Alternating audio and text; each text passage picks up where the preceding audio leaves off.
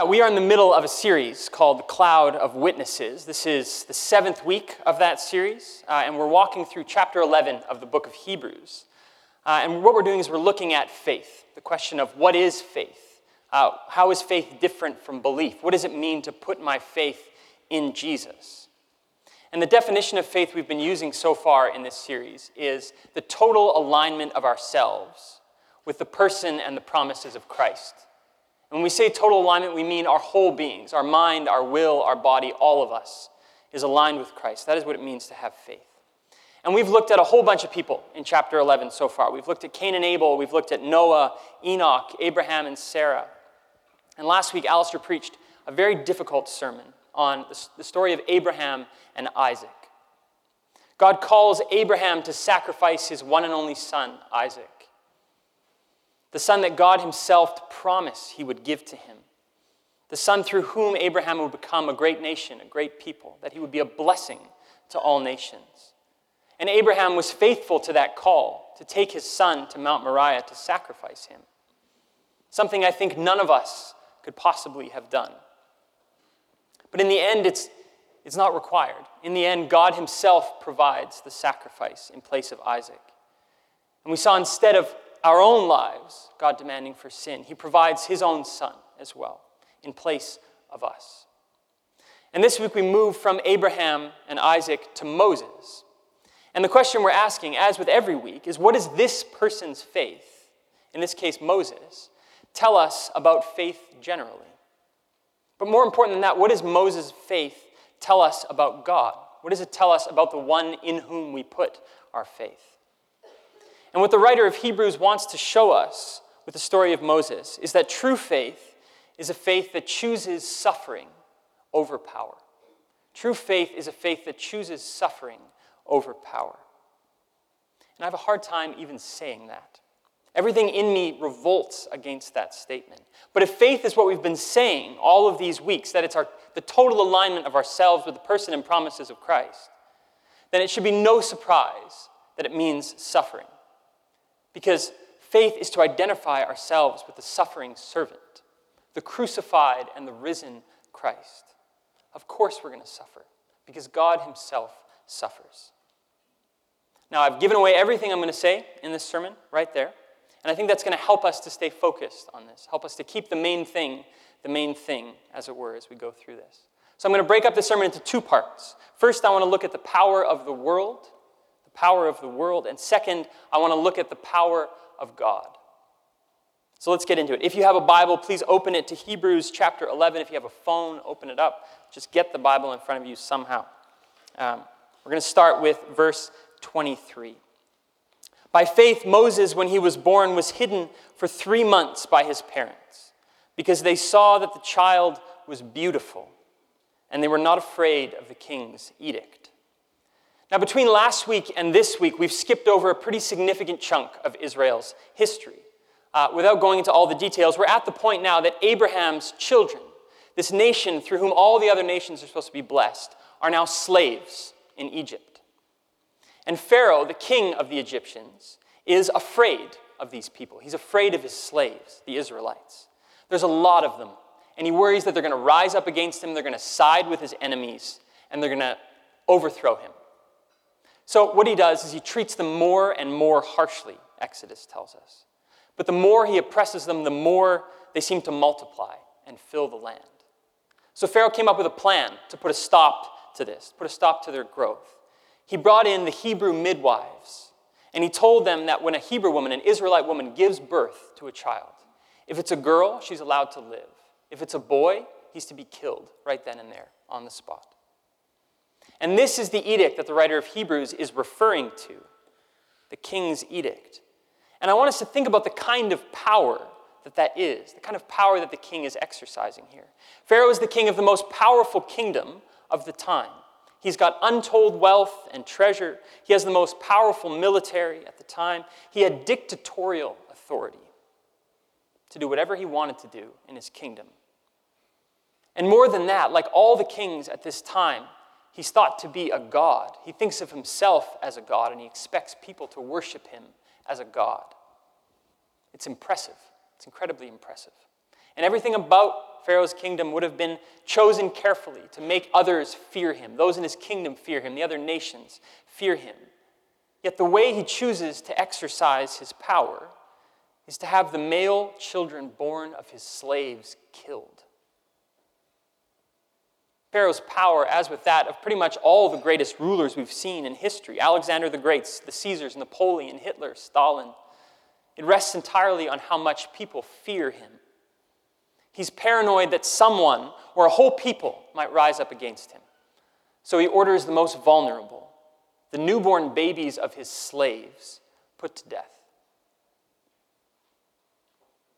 And as awful as we think that is, as awful as it is to look at these leaders throughout history, I mean, we all have this kind of tendency within us to exercise power in the same sort of way, not to the same degree.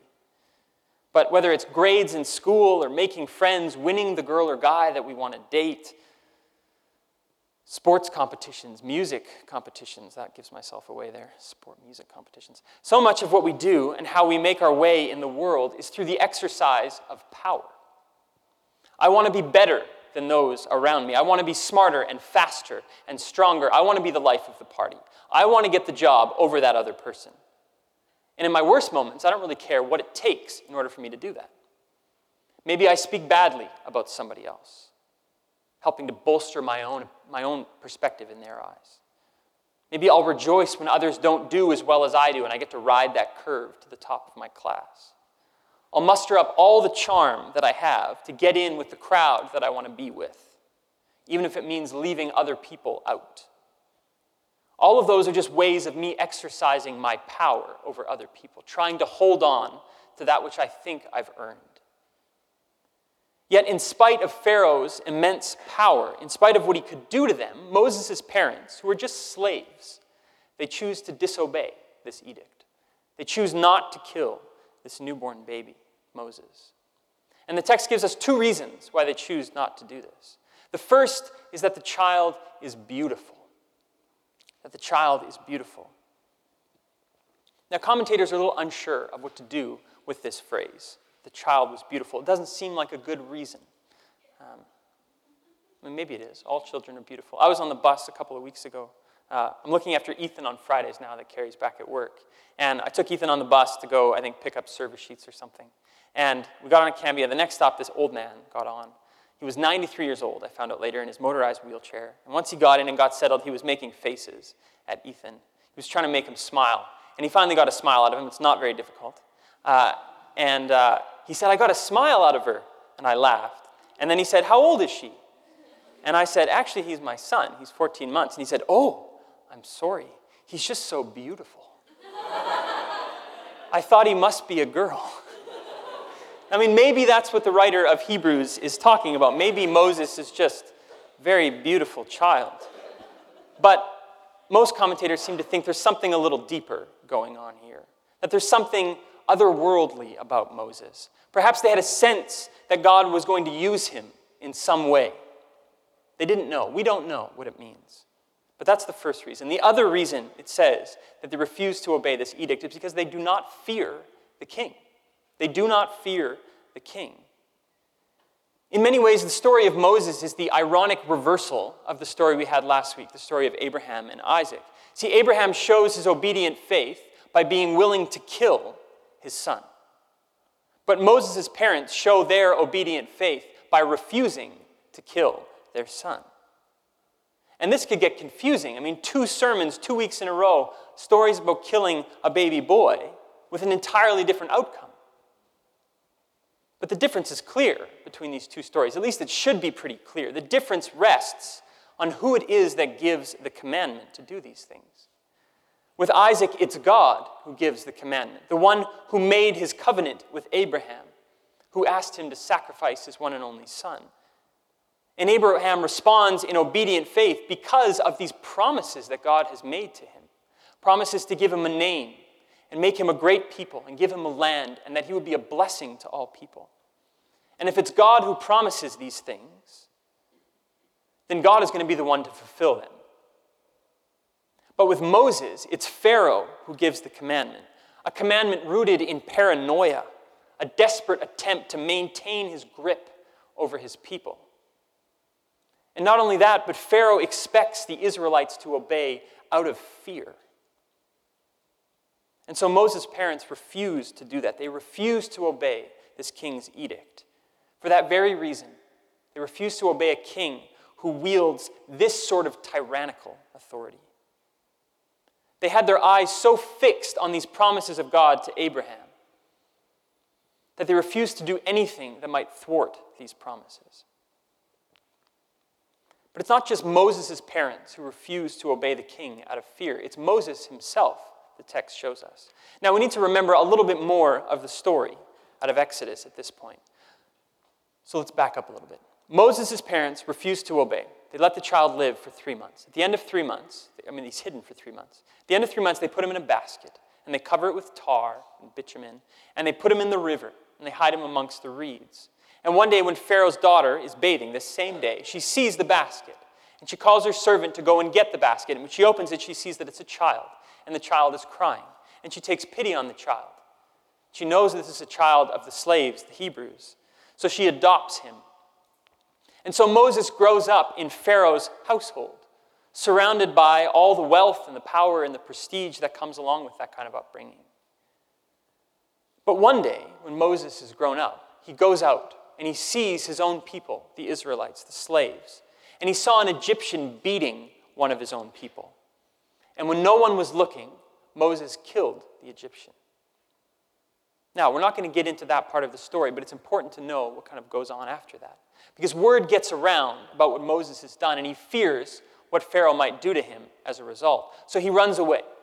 He runs to Midian, another land adjacent to it. And he settles down, and he gets married, and he has a son. And while he's living in Midian, the book of Exodus records that the cry of the Israelites goes up to God. God hears the cry of his people. Look at Exodus 2. Their cry for rescue from slavery came up to God. And God heard their groaning, and God remembered his covenant with Abraham, with Isaac, and with Jacob. God saw the people of Israel, and God knew.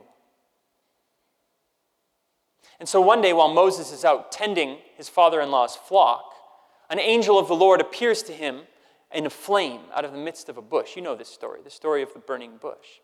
And this is what God says to Moses through that experience. He says, I am the God of Abraham, the God of Isaac, and the God of Jacob. I have surely seen the affliction of my people who are in Egypt, and have heard their cry because of all their taskmasters. I know their sufferings, and I have come down to deliver them out of the hand of the Egyptians, and to bring them up out of that land to a good and a broad land, a land flowing with milk and honey. And then God says, come, I will send you to Pharaoh and bring the children of Israel out of Egypt. This is what God tells Moses to do. And Moses is deeply reluctant to do this. Go and stand before the king. But he does it. He goes and stands before him, and God does exactly what he promises he will do. He delivers his people from their suffering. And as Hebrews records in verse 27 of chapter 11, by faith he, that is Moses, left Egypt, not being afraid of the anger of the king, for he endured as seeing him who is invisible. Moses stands before Pharaoh with all of his power, his authority, his wealth, and he demands the release of God's people. And he stands unafraid, the text says. But make no mistake, his fearlessness before Pharaoh is not because of anything that he has done, anything that he has accomplished. Moses has no power. He has no authority. He is nobody in this kingdom. No ability to rescue his people. He stands before Pharaoh resting entirely on God's promise that he will be the one to do this. By faith, Moses did this, it says. Faith that he who has promised is faithful to hold up his promise. And so this event, the Exodus event, becomes the central event in Israel's identity as a people. I mean, it still is. More than anything else, the Exodus is what shapes their understanding of who God is. I mean, their knowledge of who God is. The God of Israel is their Redeemer, their Savior, the one who with a mighty hand and an outstretched arm delivered them from oppression, who fought on their behalf against Pharaoh, who drowned Pharaoh's entire army while they just sat there and watched. And more than anything else, the Exodus shapes their understanding of who they are as a people before God. They are a redeemed people, a saved people, a people called and delivered by God from oppression and from slavery. And it's here that I want to move into the second point of the sermon. Because what's so remarkable about this text is what it shows us about how God does his saving work, about how God redeems his people from oppression and from slavery. And that is through powerlessness. Our faith is in the one who, though more powerful than anything, chose powerlessness and shame. And that is the gospel in a nutshell. That is the good news of Jesus. That God delivered Israel, that God delivers us in the most foolish way we can possibly imagine, by surrendering power. So that's what I want to look at first in this second half. What do I mean when I say that God's power is most perfectly displayed in powerlessness? And then I want to end on a more practical note. I want to look at a few of the implications of this as we try to live out our faith in the world. So the big picture, let's read verses 25 and 26 in Hebrews chapter 11. By faith, Moses, when he was grown up, refused to be called a son of Pharaoh's daughter, choosing rather to be mistreated with the people of God than to enjoy the fleeting pleasures of sin. He considered the reproach of Christ greater wealth than the treasures of Egypt, for he was looking to the reward. Moses, having all the privilege that comes with growing up in Pharaoh's household, refused to be called a son of Pharaoh's daughter. He gave it up, all of it. He wants nothing to do with Pharaoh when he sees his own people, the situation that his own people are in, their daily suffering. He has a change of identity, it seems. He's always been an Israelite, but it's only now, when he sees their affliction, that he makes the choice to consciously turn from the life that he has known, the life of privilege and prestige, and to align himself with the sufferings of his own people. Verse 25, choosing rather to be mistreated with the people of God than to enjoy the fleeting pleasures of sin. But the question is, why does he do this? He could easily have just turned a blind eye to this. He could easily have forgotten his real heritage and instead identified more and more with his adopted family, with Pharaoh. But he doesn't. Why does he not? Well, I think the answer comes in verse 26, which I think is the most baffling of all the verses in this section. Verse 26, he considered the reproach of Christ greater wealth than the treasures of Egypt, for he was looking to the reward. Okay, we're talking about the Exodus. We're talking about the faith of Moses. What are we doing all of a sudden talking about Christ in the midst of that? Jesus wasn't in the Exodus narrative as much as I can see it. At least not directly, anyway. Well, when you're studying a text like this and you come up against a passage that just doesn't seem to make any sense, it's probably where you need to camp, because it's probably the key to understanding the rest of it. And in this case, I think that holds true. Reproach is a weird word. It's not a word we use a great deal anymore. I don't really ever use it, I don't think. You reproached me, how dare you? What the writer of Hebrews probably means is something closer to shame. Shame. And when you read the verse like that, with shame in place of reproach, it's quite different. He considered the shame of Christ greater wealth than the treasures of Egypt, for he was looking to the reward. Moses chooses mistreatment with the people of God because this is to be God's way in the world. To be shamed with Christ, Hebrews says, is greater wealth than all the treasures of Egypt or England or Saudi Arabia or whatever kingdom you can possibly come up with. There is nothing more valuable or more precious in the universe than a rejected and mocked and crucified Jesus. And if this seems like foolishness, what I'm saying, it's because it is. And we know that it is. Listen to what Paul wrote to the Corinthians. For the foolishness of God is wiser than men, and the weakness of God is stronger than men. For consider your calling, brother. Not many of you were wise according to worldly standards. Not many of you were powerful. Not many were of noble birth. But God chose what is foolish in the world to shame the wise. God chose what is weak in the world to shame the strong. God chose what is low and despised in the world, even things that are not, to bring to nothing things that are, so that no human being might boast in the presence of God. What Paul is saying is that we have nothing to offer God. It doesn't matter if you're the most powerful person in this room, the most powerful person in the world, if you have the best education, you come from the best family, if you have the most influential friends. It just doesn't matter. You have nothing to boast about. Because God chose not what is powerful or strong or wise, but what is low and despised, to make us his treasured possession. He chose a rejected and a mocked and a crucified Jesus. And that is the gospel. And as Paul reminds us in Romans, we mustn't be ashamed of that. For it's the power of God for salvation to everyone who believes it. This is the sort of God that we put our faith in. And in so doing, we recognize that we have nothing to bring, nothing to offer. We're a powerless people in the hands of a willingly powerless God. We are a powerless people in the hands of a willingly powerless God. So if this is the God that we worship, if this is the God with whom we have totally identified ourselves, then what implications does that have for how we actually live out our faith in the world? And I want to say three. The first and the most important of these is that we have to continually preach this to ourselves. And that might seem like a bit of a weak application, but it's not, trust me. We are a powerless people saved by a willingly powerless God. We bring nothing to this, and we forget it constantly. We slip so easily into thinking that we can offer something, that if I make something and enough of myself, that God will accept me, that he will love me. Or if I make nothing of myself, that God will somehow love me or accept me. But neither of those is right.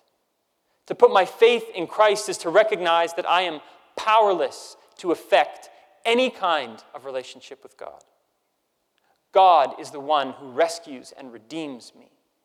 And not simply from political oppression, he does that, but from the oppression of sin that plagues every part of me. The second thing I want to say by way of application is that to put our faith in the crucified Messiah means, like Moses, to choose mistreatment with the people of God rather than the fleeting pleasures of sin. Now, a point of clarification. When the writer of Hebrews says this about Moses, he doesn't mean that money or wealth or power are sinful in and of themselves. Moses chooses to be mistreated with the people of God rather than to enjoy the pleasures of sin which come through sin. These things are sinful in the fact that they come through sin. For Moses to have turned a blind eye to his people, to the plight of his brothers and sisters who were suffering, in order to go on and enjoy wealth, that would have been deeply, deeply sinful. The sin in this situation is the act of distancing himself from those who are suffering. What's at issue here is where our allegiances lie. And we could talk about 100 ways in which this plays out. We turn a blind eye to the human cost of all sorts of things that we do, where our clothes come from, the food we eat, the chocolate we just gave out at Halloween. But I think the most damaging way in which this plays out is how easily we talk ourselves into thinking that we can better witness to the gospel by being liked, by having successful and influential friends, by living a normal, middle-class Vancouver existence. We talk ourselves into thinking that this is a better way of witnessing to the gospel. We think the gospel is more palatable when it doesn't lead us to do crazy things. It's more palatable when we're just like everybody else around us. And what the writer of Hebrews shows us in Moses is that to put our faith in a crucified God means that our primary way in the world is to suffer with God's people and with God himself, rather than to seek after pleasure and comfort and security. So that's the second point. It means to suffer. And the last thing I want to say about application is that our primary way in the world is to be an identification with the shame of Christ. And this too can play out in all sorts of ways, but primarily it means that we do not exert power over other people. Now again, don't misunderstand me. I don't mean that to have faith in Jesus means that you're a doormat, okay? It doesn't mean giving up all authority in whatever area you might have it. Absolutely not.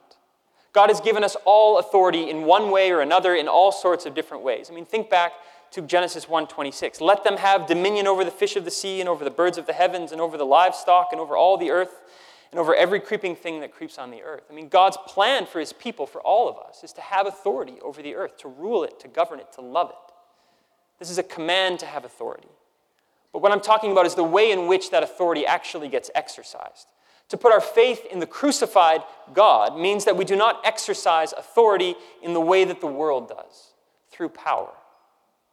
Whatever authority we've been given, however great or however small, is to reflect that of our Lord Jesus, so that God might be glorified not in power and in our strength, but in weakness. So that we might say with King David from the psalm that we heard earlier, let not those who hope in you, God, be put to shame through me, O Lord of hosts. Let not those who seek you be brought to dishonor through me, O God of Israel. For it is for your sake that I have borne reproach, shame, that dishonor has covered my face. I have become a stranger to my brothers and an alien to my mother's sons. For zeal for your house has consumed me, and the reproaches of those who reproach you have fallen on me. The shame of those who shame you, Jesus, has fallen on me. True faith is a faith that chooses to take on the shame of Christ, that chooses powerlessness in the face of power, knowing that our only hope is found in the God who, though more powerful than anything we can imagine, chose powerlessness in order to make us his treasured possession.